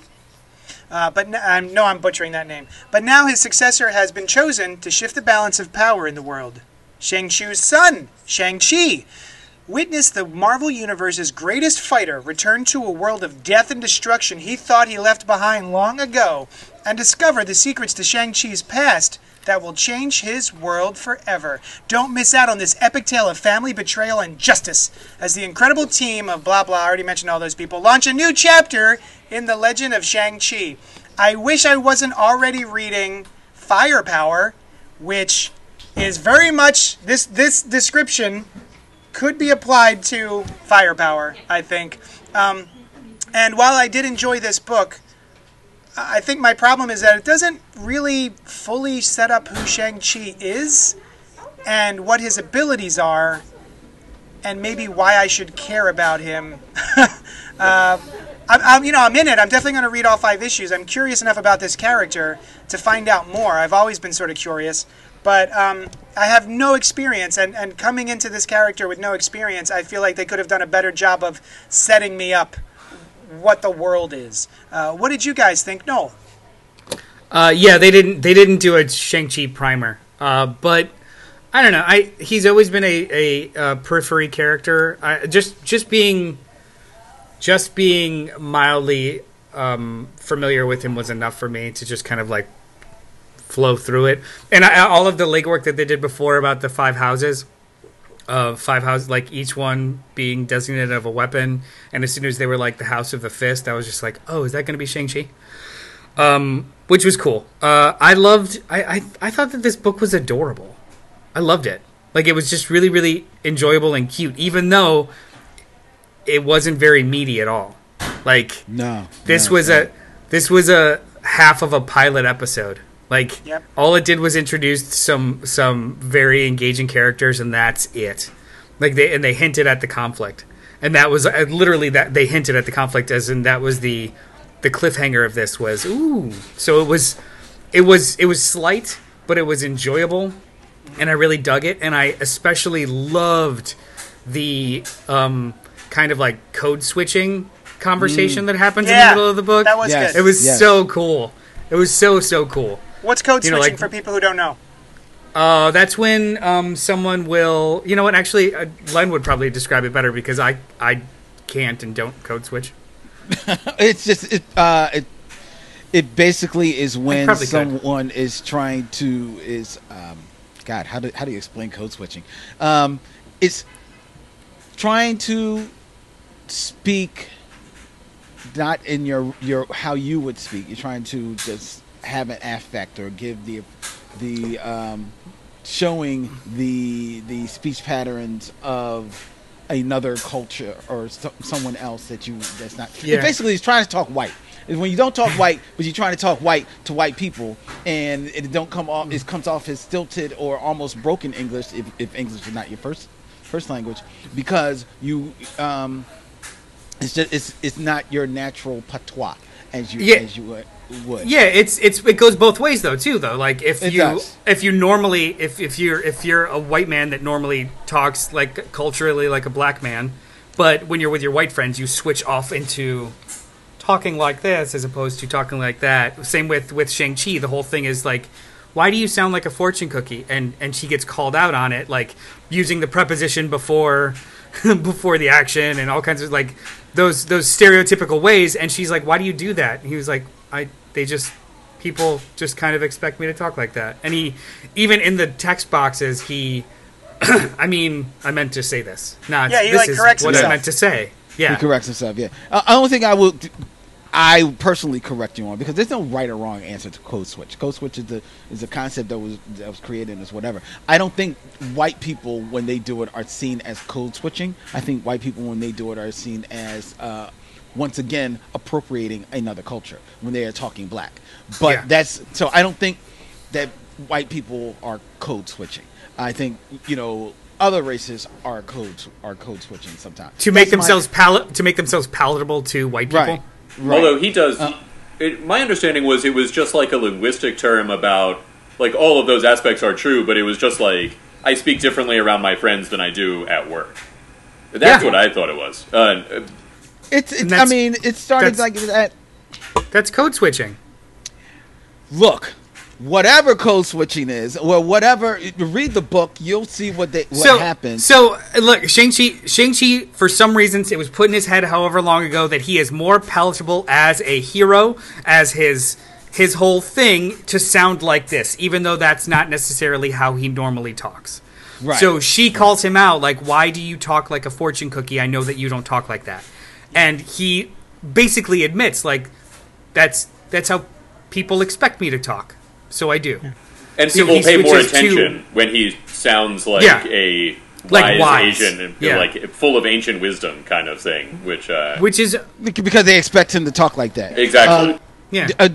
JD, I don't know if you saw in the comments, Brandon says, speaking of code switching, changing your speech pattern to match the people around you. And Samuel David adds, it's like when I talk to my Cuban dad a certain way, and then I speak like a regular American kid with my friends, but when I speak to my mom, I got to do a bit of a Texas drawl.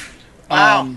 I guess to a degree that is. I don't know what speaking like a regular American kid means, but I Hey, think cool, man. but I dig what you're saying. Hot dog! We're gonna go hit that half pipe. We've all of a sudden Sling turned me a Mountain Dew, brother. We've all of a sudden Code turned red, into please. Archie Comics over Yeah. here. Anyway, Let's go get a soda pop. Do you guys want to go to the malt shop? Malt. Malt shop. Well, let's get 2 straws in one drink, you guys. It was don't want all I'm multiple saying drinks. is, in the middle of a very slight book, it was an incredibly interesting concept to insert. It was Agreed. really cool.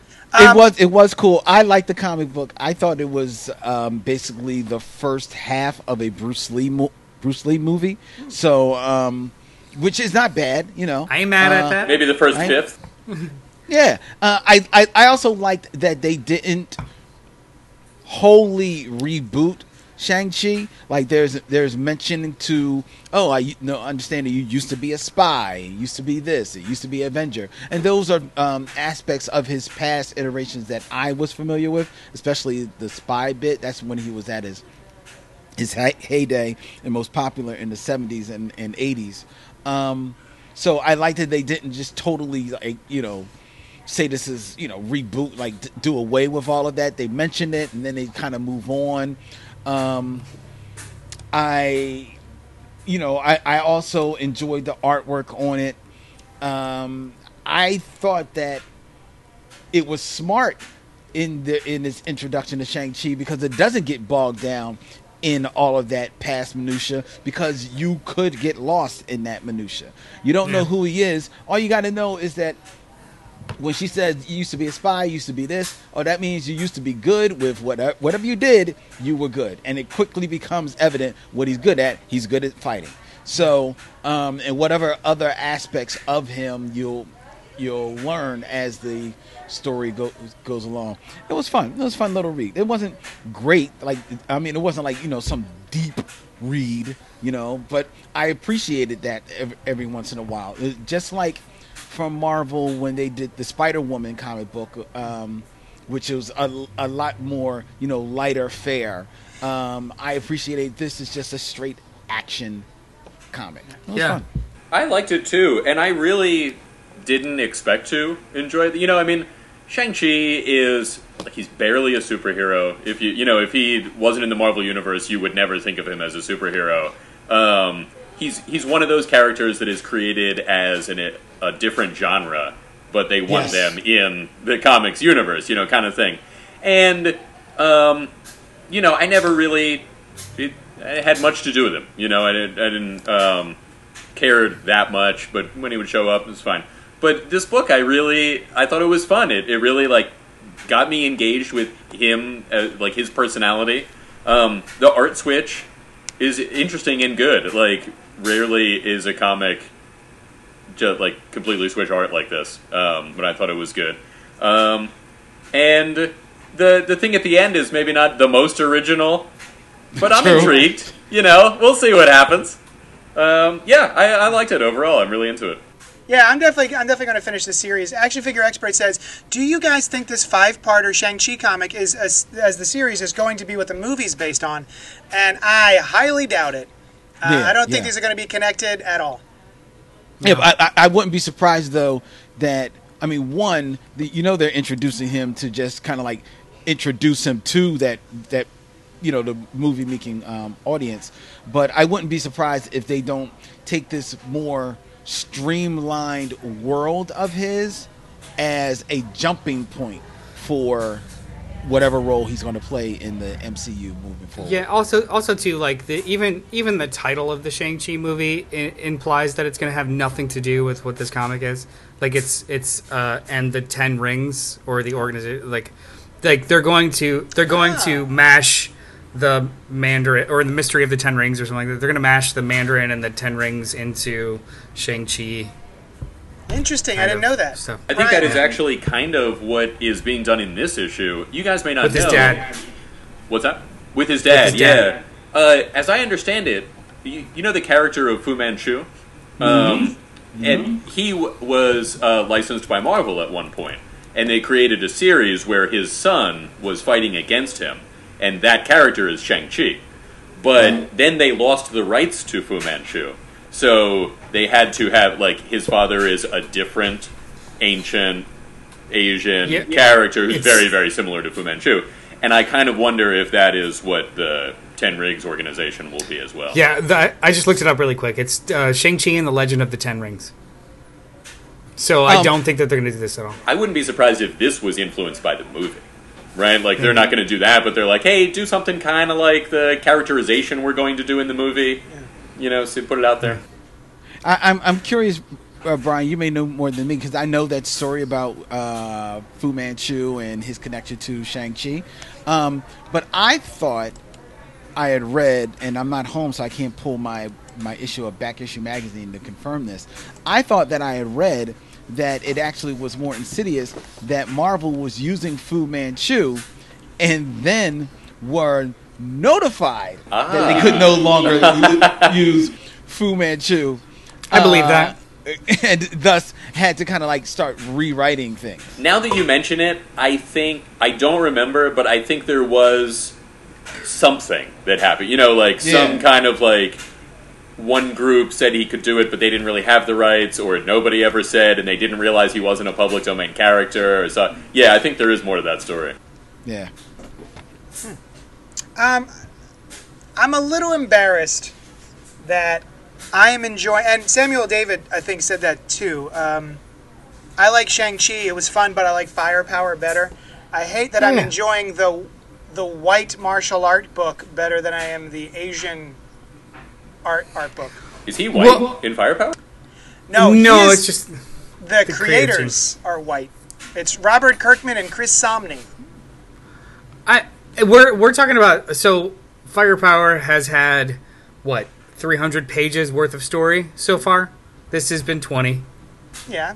Like, well, no, I mean, like we've had more time to sit with Firepower, and it is Chris Samnee, so that always gets everything higher.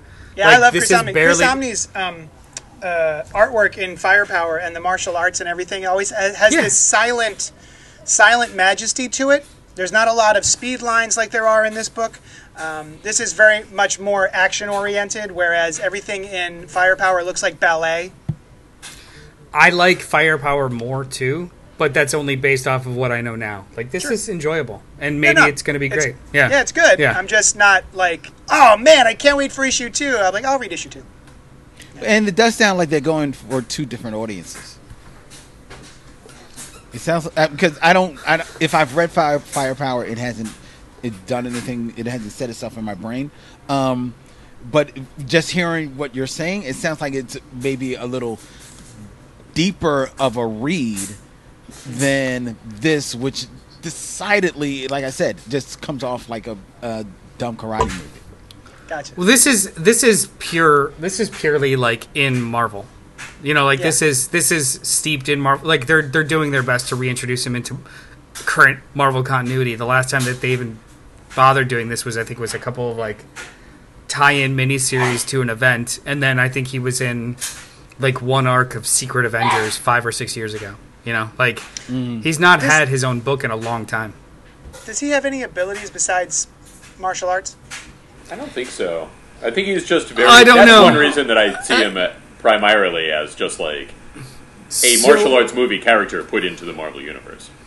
So I've seen him do things, but I don't know if it was a temporary thing or if it's a permanent ability. So I've seen him duplicate himself. I've seen him like direct chi. I've seen him like the dragon thing here. Like, but I don't know if that's like a move or a specialty in the moment, or if it's like a gained ability. So, does he have superpowers? No. Is It's he almost capable like we of doing should know things these more than answers enough? Yeah. by the end of is the he capable first of issue. doing? Hopefully. Well, But not necessarily. Well, I didn't think of it as a Don't question. know by the end of the first issue. This is a character who has been in the Marvel Universe for how long, and this is not a reboot. We are catching up to this character who has been around, and none of Right. us know the answer as to what his abilities are. But I if mean, you know I'm that pretty right sure now- he doesn't have any abilities. I mean, I know that Noel, you cited some excellent examples of him having abilities, but like I didn't think of that as a question at all. Like I didn't realize that that it was. he's in a Batman kind of way. Just no tech chi. He can manipulate his life force. How about that? But He is such a borderline. Like, I don't think we need to know that, right? not at the end of the first. I don't think we necessarily Yeah. need to know about the end of the first issue. I didn't You know, think so. You Yeah. know that he can, like, if at the end of the first issue you didn't see him fight at all, maybe I'd hear you, JD. But his no matter whatever abilities he has exhibited over the years, and I'm sure different writers for different reasons give him this, be able to do this and that. At the end of the day, he is a fighter, right? Which is why it always pissed a lot of people off that Iron Fist was considered like this great fighter. It's like, no, get the fuck out of here, Shang-Chi. So that's his thing. And you see him fighting in this comic. That's the main thing. Everything else you'll learn. And as a reader that really, as much as has been a part of Marvel for so long, he really is being reintroduced to Marvel, and they're kind of like giving like an origin story without giving him an origin story. You'll learn his abilities as it keeps going on. Fair enough. Let's move on to X of Swords Part 2, which is in actuality X Factor number 4 by Leah Williams, Carlos E. Gomez, and Ivan Chavrin. And as usual, the lengthy descriptor provided by Diamond Comics is Death and Rebirth, Corruption, A Dark Discovery. That's what they say about this book. And I think if you're looking on the shelves and you're looking for X Factor number 4, I'm not entirely sure you would find it. That's a good point. It's very clearly, well, first of all, it's Chadwick Boseman, issue 1. And then it's X-Men X of Swords, Part 2 of 22, and it's also X Factor number 4. So, you know, we were talking at the beginning of the show about, I believe someone thought that it felt like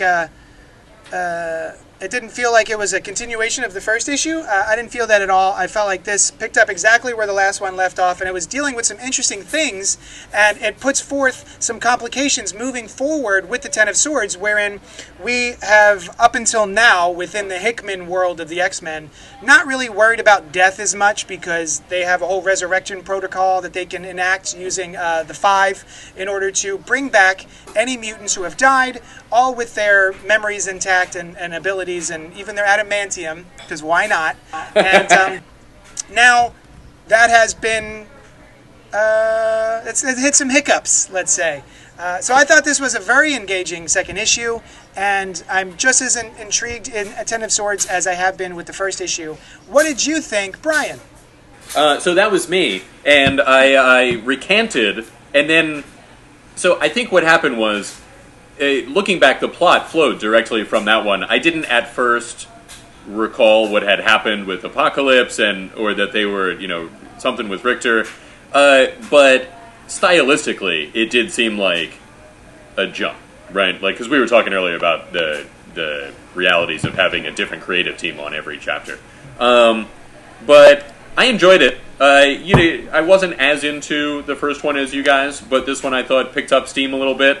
The Floating Kingdom of Roma Regina sounds awesome. That sounds like a great place to live for a while.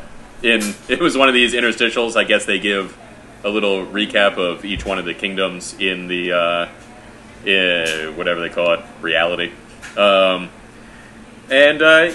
it was fun. The thing that happened with Rockslide was interesting too, where he didn't die, but you don't have Rockslide anymore. You have a different Rockslide, and so it's kind of the same. So the stakes are raised without going back on without coming up with some reason that they can't just reconstruct people anymore. Mm-hmm. They've done it in a decent way. So yeah, I liked it. No. It was fine. So, plot-wise, yes, it continued from the last issue because it picked up right away. Stylistically, it felt like a different issue. Or it felt like a different series, which is cool. I like the idea that they're attempting to tell this bigger story from multiple perspectives, which I totally think is great. But I also think that that's like high risk, high reward. Like, I know now that there's going to be some of the 22 chapters that are amazing, and some that are going to be fine. Also, the way that this book was kind of constructed was a little weird. Like, the interstitials, which I'm used to now, were coming so fast and loose and had nothing to do with what was happening in the story. It was like they were just doing preamble, or they were squeezing in homework for you that had nothing. Like, usually when these things would come in, it was because of something that was about to happen in the book or just happened, and like a fun way to explain it. They were throwing in like just history of houses in Otherworld when we're over here in Krakoa dealing with something completely different. That's a good point. So it felt blah. It screwed the pace altogether. I loved the idea that now things that happen on Otherworld, deaths that happen on Otherworld, will will stick because Krakoa can't reboot you as your old self because of it, which I thought was really, really cool. Raises the stakes. But did not understand what the hell was going on with Rockslide. Like, I know that it was a different him, but he couldn't keep himself together, so then Lorna just turns him into an altar? What? I didn't understand that at all. I think those were the pieces that came off of the rock slide previously, and then when he was reborn. This Okay. was a different one. Yeah. So she used old guy, but new guy is still... Yes. Okay, so I didn't understand that at Yeah, all. they did not sacrifice the newly formed Rockslide. We're like, well, he doesn't know who he is. Let's just turn him into rubble. that whole sequence got interrupted like 3 times with explanations of houses in Otherworld and 2 other conversations. And all I remember too is like just seeing shots of Lorna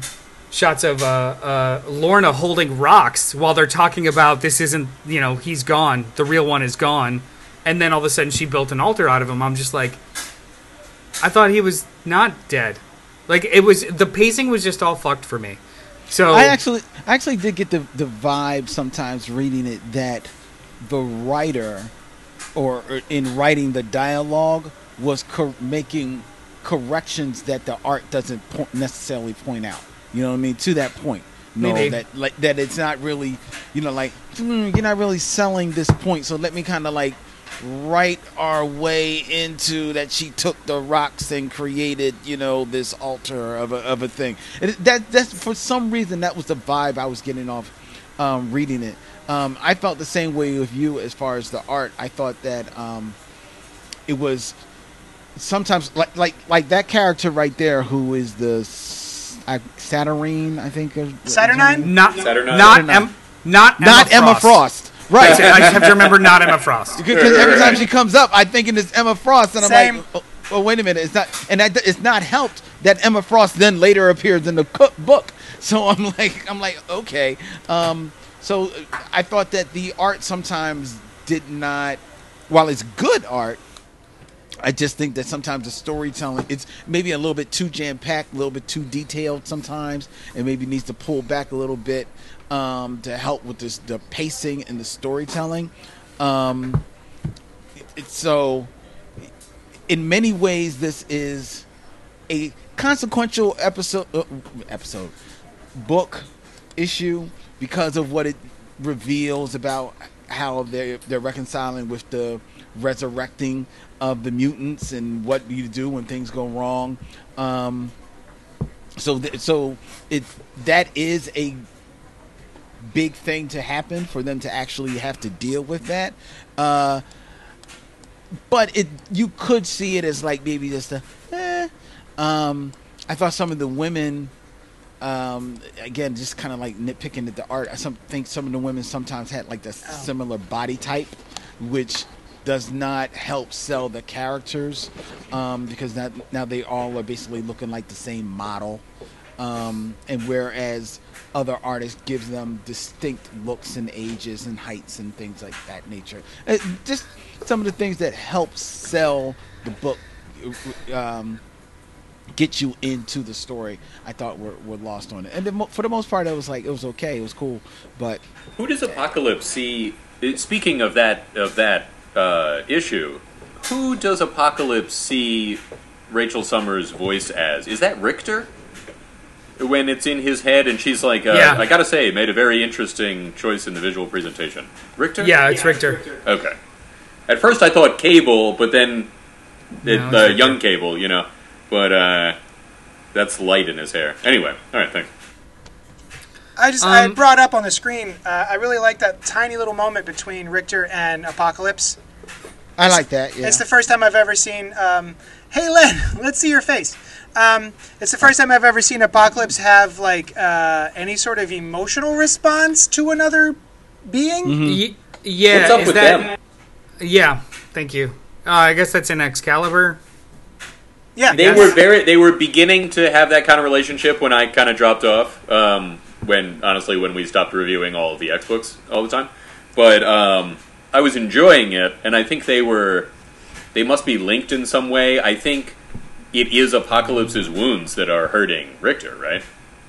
No, they were both poisoned. So Yeah. the blades and the arrow tips were poisoned. So they were both just Apocalypse got lit up by all of his children. Yeah, like yeah. swords and like from every angle. And Richter just had an arrow, like a shot, right?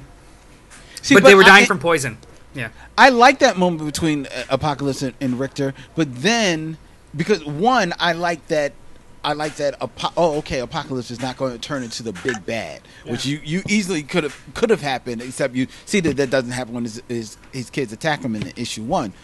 But then he basically threatens to kill, or damn near kills, the healer because the healer won't tend to Richter's wounds. Now I know the healer has his reasoning, but if anything, I would have wanted Apocalypse to just not like choke him to kill him, like throw him over to Richter. No, save Richter, not me. I thought that would have been the next step based on what you saw with them earlier. Yeah, it seemed like he was shooting himself in the foot. Yeah. Don't work on me, work on him. Don't work on me, kill you. Like, Right. what? That way you can't work on either of us. Yeah, I'm curious to see who will, or if they do, dies in Otherworld upcoming and we get a new version of that character. Like, will they use this to change certain characters in various ways? I'm curious to see what will happen. I mean, they wouldn't have introduced it if they weren't planning on rebooting somebody, right? But I do like the idea of, since Otherworld is a nexus of all creations, if you die there, you're rebooted as some sort of either amalgam or randomization of a version of you. That's a really, really cool concept. That's true. Yeah, I'll give you that. So let's kill off a main character and then have them be weird for a while, and then magic will bring them back in. They'll get their memories back or something. Whatever. Yeah. Yeah, I thought there was some nice character development in here. I really like Polaris and her sort of... She's very anxious and unsure of herself, and she doesn't know what to do, and eventually she gets where she needs to be. Although it seems to be spurred on by her dad, Magneto, who's being a complete dickhead, and he yells at her, and then she's able to access the information, which I thought was strange. I'm wondering if they'll deal with that a little bit more. Well, she notices that too. She's like, that was weird. Yeah, in previous books, they've identified that her main anxieties are him and that he doesn't really know her, kind of a thing. Like, I think I was in the first issue of X Factor, which was the last one that I read. Yeah, same. Yeah. But I mean, this I wasn't enjoyed it. awful. I just, it definitely felt disjointed to me. I think the when I only was reading disjointed thing were the interstitials that you mentioned earlier. While I appreciated them because I didn't know anything about Merlin and his daughter and how they both are in command of two separate worlds, I guess, or portions of Otherworld. Merlin is in charge of this sort of almost metropolis that's covered in smoke, and he's very much sort of a dictator. Whereas his daughter is in charge of another section, and it's all free love and it's almost like anarchy, but it's somehow controlled anarchy. I thought that was did you guys see did you look at the calendar? No. At the end of this? No. So next week is 3 issues. The week after that is 3 issues. Oh man. It's a deluge. Yeah, that's a 22 issue. This is not 22 weeks. This is like 12 weeks, jam-packed. Or less than that, actually. I think it's supposed to be done in November. I can't tell if that's good or bad though, because I don't want this to go on for 22 weeks. Right. And it worked out well with Empire, to be quick. Yeah. Well, again, I don't think that's comparable. No, Empire had a spine. There was only like, one issue. There's per one week. book. Right, as opposed to 3. Like they didn't. This is to me. This is equivalent of if Empire, instead of being 1 through 6 with tie-ins, every single tie-in chapter was labeled a chapter, and you just had to read it all in order. This was 42 pages. Are they all longer than usual? Double sized, yeah. I hope not. I doubt it. I don't know. We'll see how it goes. Yes, we will. All right. Anything else? That's our last book. And I got to go run a store. JD's Run got to your go store. run a store. Which store is it, JD? Where's it located? Oh my God, Johnny Destructo's Hero Complex at 4327 Main Street in Manayunk, Philadelphia, Pennsylvania. Oh, have been in there. That's a nice shop. Thanks, buddy. Yeah. It's fine. So anybody who wants to hang out with us, we are here every Sunday at 10:30 a.m. on YouTube, Twitch, and Facebook Live. You can comment with us. You can email us at cultpopgo@gmail.com. You can find me on Twitter at JD's Hero Complex. Brian, where can people find you? Oh, I'm at brianliebdesign.com on the internet. And Noel, where can people find you? You can find me on Twitter at Mr. Bartocci, spelled right there, B-A-R-T-O-C-C-I, M-R-B-A-R-T-O-C-C-I, or on any of the Cult Pop social media feeds. Sometimes we get to do videos, and we'll throw them on here. Also, don't forget, Tuesdays, you go through the new books of the week, Yeah, which is pretty so cool. on Tuesdays around 2-ish, I do unboxing videos on our YouTube where I just share with you the delivery that I received, and we go through all the books, and I show you what's coming out this week. Also, we on our YouTube channel will put up Thunder Round videos where we review for 60 seconds. Thunder Round. Yeah. I also, I'm going to try this week. I did finish the first volume of Lucifer, Brian. Omnibus. I'll try and do a video of it. Oh, phenomenal. And, Noel, what did you think? Did you Nope. like it? Yeah, you're Len! right. Oh, Len, wait where for the can the video. people find you? Hey, you can find me any place in every place that you can find the Black Tribbles podcast on YouTube, Facebook, and Twitter. Look up at Black Tribbles and you check it out. And yo, Brandon, I see you. In the background, it says, "No justice for Breonna Taylor." And Breonna, you deserve so much better. And truer words could not be spoken. Well done. All right. Oh, hey, speaking of which, speaking of justice, maybe go vote. Oh, yeah. Yeah. Just Oh, a I thing. might Just a vote thing for I'm that as thinking. well. Maybe go vote. That's Vote it. early and once. Vote early and often. Yeah. All right, guys. Thank you so much for joining us, and we will talk at you later.